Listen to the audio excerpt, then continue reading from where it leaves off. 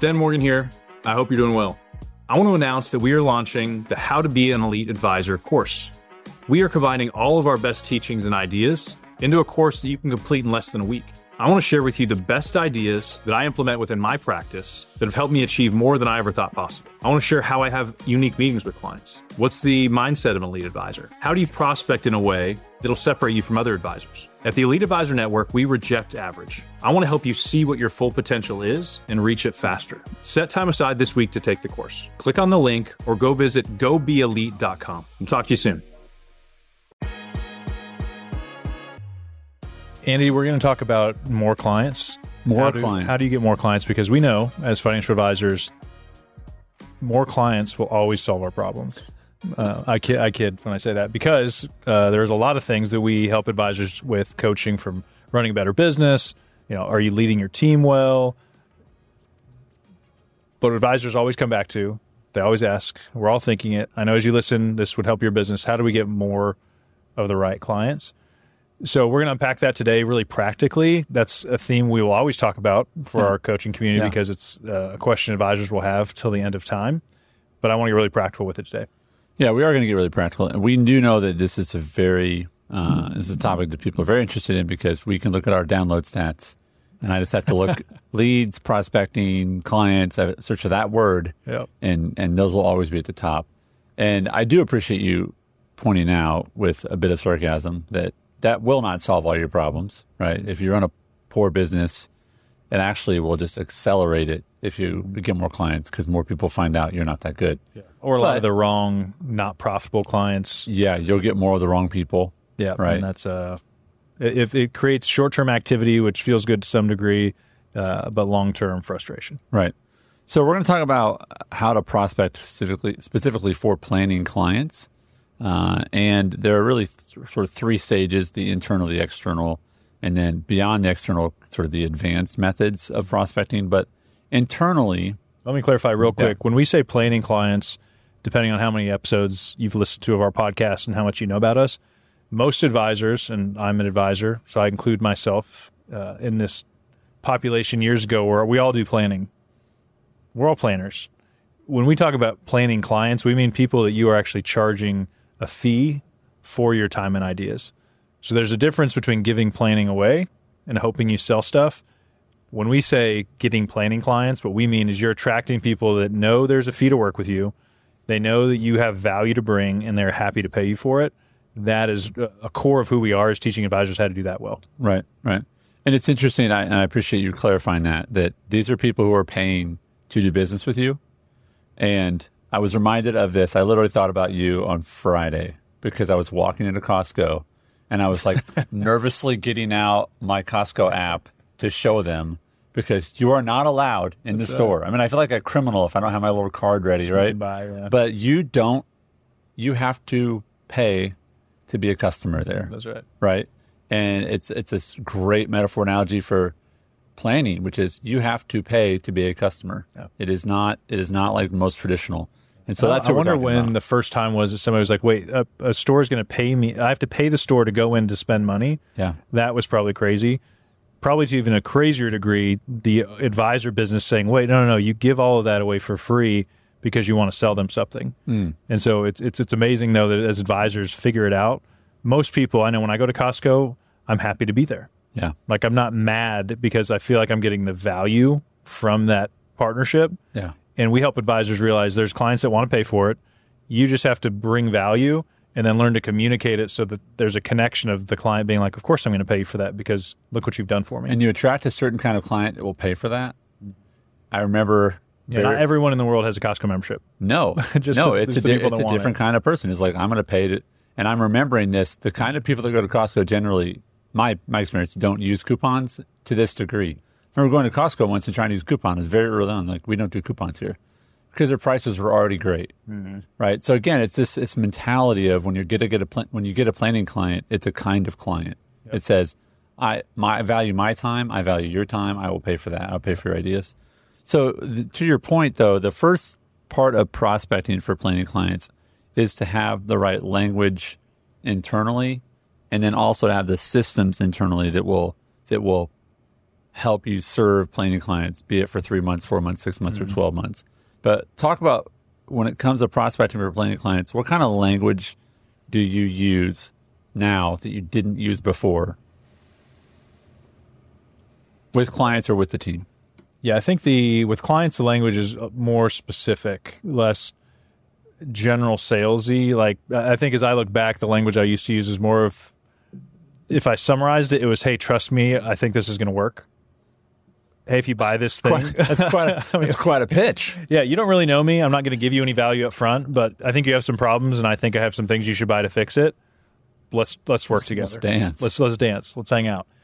And so now my language is much more specific as far as like, here's who you are, here's who we work with, here's some solutions we have. I have an idea, these are your problems. If we work together, here's the potential outcome, give or take. Do you want to work together? Mm-hmm. There's a confidence with that. There's a system behind that. And that's why when we coach advisors, prospecting is just one pillar of the Elite Advisor Network because it is so important. But at times I wait on it. Like, I don't want to teach people how to get more people until they know what to do.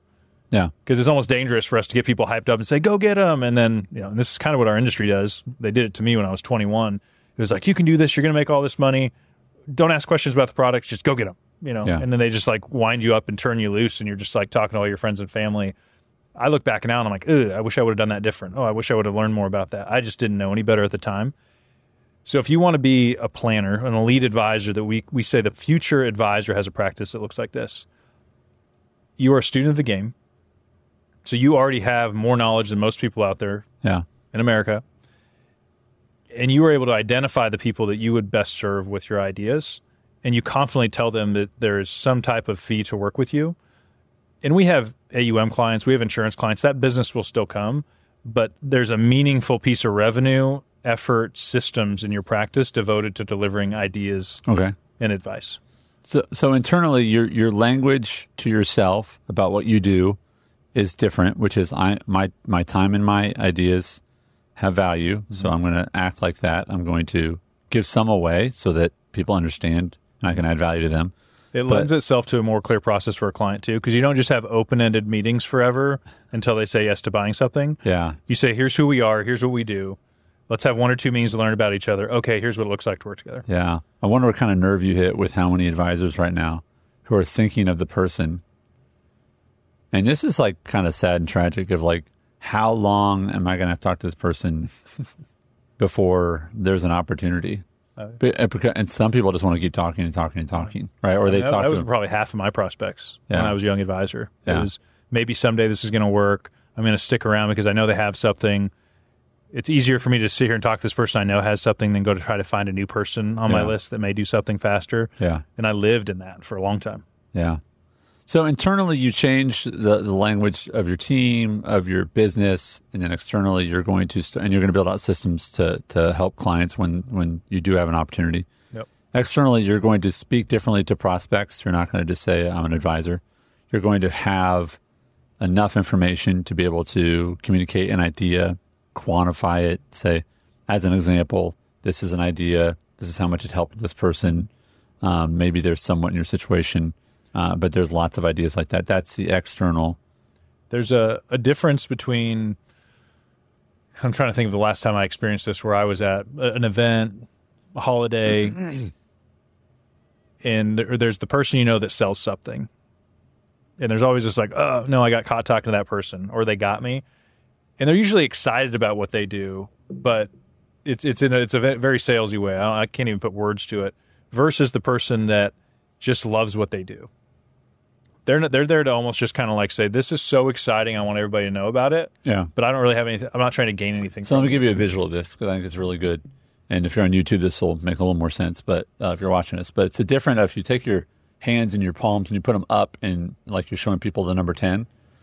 To me, salesy people are like that, and they're just pushing the idea on you, right? And they're saying like, just again, think about how most people hold up the number 10, right?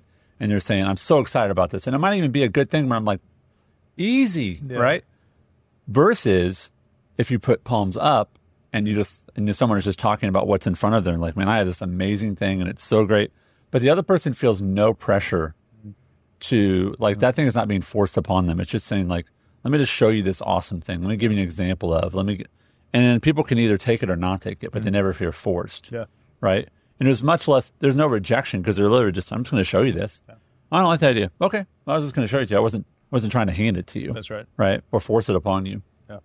Yeah. And I think there's an idea of people want somebody that's excited about what they do. Yeah. That's passionate about it. Like they want to feel that. It's not like, wow, that job seems hard and you seem sad. Like I don't want to work with you. But there is this, and I felt it. Like I remember the feeling of being somewhere and constantly like, I need to tell somebody what I do because maybe it turns into something. And you radiate this energy whether you like it or not. Yeah. In the average path in our business is advisors do that for so long until they finally make enough money and kind of get established enough to where they can just like take a breath and relax. And what's amazing is their energy changes finally, and then they start getting more business. And I remember when I started getting more referrals than I could keep up with, I was like, wow, how amazing would 22-year-old Sten have felt if he had that problem? Yeah.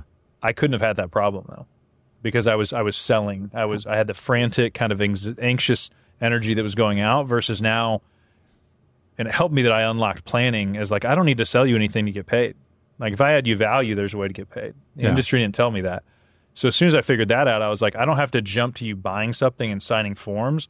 We can just have a conversation. If it works, there's opportunity even existing at that stage. Yeah.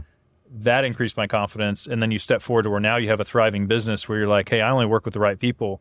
And then people want to work with you even more. Unfortunately, most advisors, just based on the path they're taught and what the industry accepts as normal, it takes way too long to get there. So on the second half of today's show, I want to talk about sort of your journey in prospecting. You talked about it a little bit, but we want to get really to the spectrum of prospecting, right? Again, a term you probably haven't heard, but the spectrum of prospecting.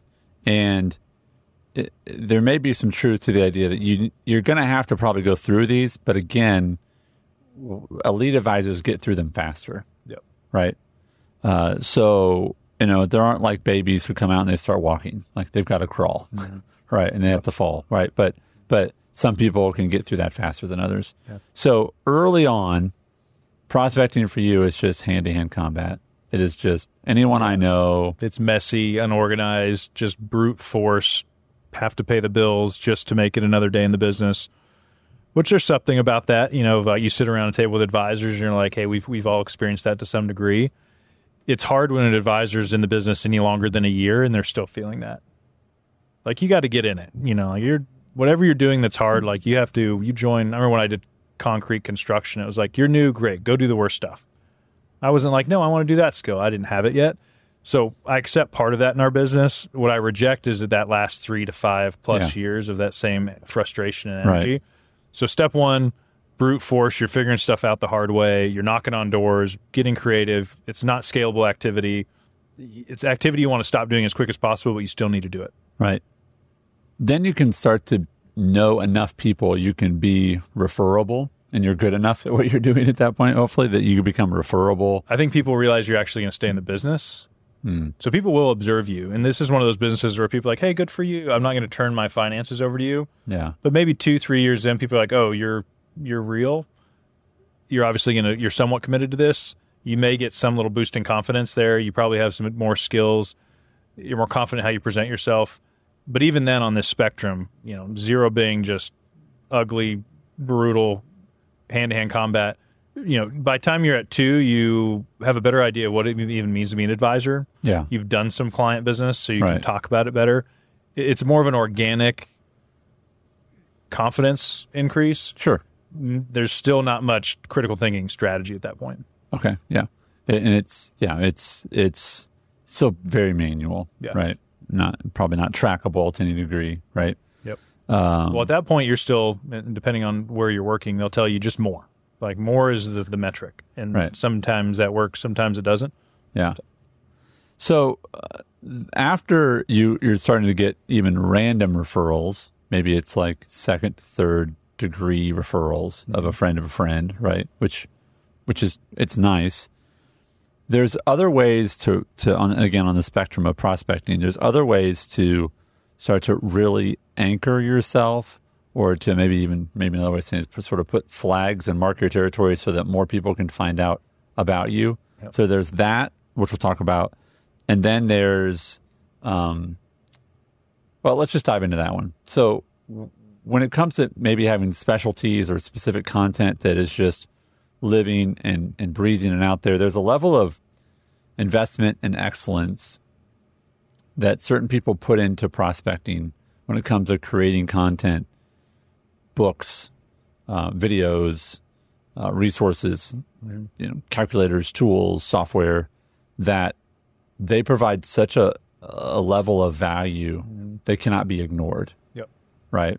So what are some examples of ways that this highest level of prospecting, when you know enough and you've got some capital to invest into creating something that will live, that can be passed on, that will touch thousands upon thousands upon thousands. Yeah. Again, compared to, I have 50 clients and 5 of them gave me a referral, right? I mean, that's the other spectrum.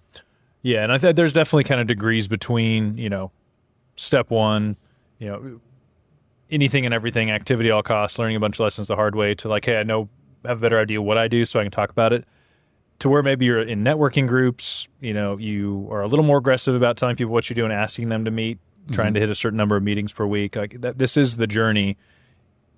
Eventually, as you establish your business, get enough clients, you afford yourself the right to spend money on content, maybe hire certain people on your team, where the ultimate goal, the vision for all of us advisors, I talk to hundreds of them, they will say, Sten, my goal someday is that my business can operate without me. I want to be an advisor. I love helping people, but I don't want to be solely responsible for the success of my business, that every prospect comes mostly from my manual efforts. Yeah. And this is kind of the season legacy is in with me. It's saying, okay, Sten's responsible for so much of our business. What happens if something happens to Sten? Or, hey, Sten would probably want to not work as hard someday. So I want to create value for people that kind of lives and moves without me. And so we're moving into like this content space. If you are a new advisor listening, where some firms have taken this is put general posts on LinkedIn. Yeah. Unfortunately, and this is one of those things where you think you're different, but you're not. Like when most advisors, somebody asks them what they do, even if you think you have a cute answer, most advisors are saying all the same thing, and to a client, they don't know the difference. Is your generic posts online, and I've yet to be debunked by anybody on this, you may randomly get somebody, but it's probably not getting you extraordinary results because so many advisors are doing the same stuff. Yeah. And so we're going to like, what is just such valuable, meaty content to where when somebody gets it, even if they never interact with you, they're like, wow, I think about money differently now. You will, of course, build a business model around that to where they have tracks to find you, to do business with you. You will create a funnel over time. This is a longer play that requires people and money. But how can you start creating content that you build this library of interaction to where you're dripping on people with automation as opposed to your manual efforts? Right. I think that there is truth to, you have to hear something again and again and again, and you have to see that person really as an authority for a long period of time. I want to explore at the end here about creating something that is really specialized. You feel like, I'm really passionate about this. I really understand this. And yet there might be other books about this. There might be other trainings. There might be other tools. But I'm going to go and just make my own because, of all the channels on cable out there, there's a lot of people watching a lot of different. Meaning it's not like, there's just one channel. There's just one kind of car. Like, no, people have different tastes. That's right. Different affinities, and so how do you pursue, or what are some, maybe just talk about the size of the things you're starting to really focus in on, start to create when it comes to content? There's a local level where you can leverage your idea partner network, your centers of influence. You can say, I'm going to create something that I have created rapport with people that trust me enough that if I empower them to pass something out or share content, they will. That's difficult because you're asking somebody else who also has a very busy life to create space in their life to help promote you. Yeah. I think there's a place for that, and we're doing some of that now to where we have great idea partners and centers of influence where I'm like, I'm going to empower you with this thing. Sure. And whenever you meet with somebody, just hand it to them. It makes them look good. It adds value. We believe we can do that well. That's very more targeted. But if I can go after a larger audience, and so we need to go online, we need to have creative tools, we need to have ad spend. For us, because we have a great established business with a team, we are now going to invest in a bigger way on how do we create, our goal by the end of the year is 30 qualified leads per month coming to Legacy. To do that, it can't be Sten. And so when I'm in the conference room with the team, we're brainstorming ideas, one of the first questions is like, is Sten going to be required to make that happen? Then you got to get rid of it, because that's just not going to work for where our business is. But as you listen, you may say, hey, Sten, I'm still fully engaged. Like, I'm ready to do it. Well, great. You can create the content. Maybe you're doing short form videos. Mm-hmm. There's a lot to learning in this space for me still, and that's why we're hiring consultants and learning about it. But my hope is you start recognizing what average activity is and why you're not getting great results, so it's less frustrating, because you're like, of course that's going to be what happens. Yeah. Versus going into a more targeted approach, which is where tomorrow, and this is what we do in our event, we spend a lot of time on this, we use targeted strategies. Meaning, if you can go out there and find one idea and you know the people it helps, yeah, isn't that much more effective than saying, I'm going to have a bunch of random ideas and hope I bump into the right person? Right. And so my challenge for you guys is you look at this new year, because I'm with you. Let's get more clients. Let's get more of the right clients. That does make a lot of things easier. Tomorrow, make sure that you're going after specific people with specific ideas.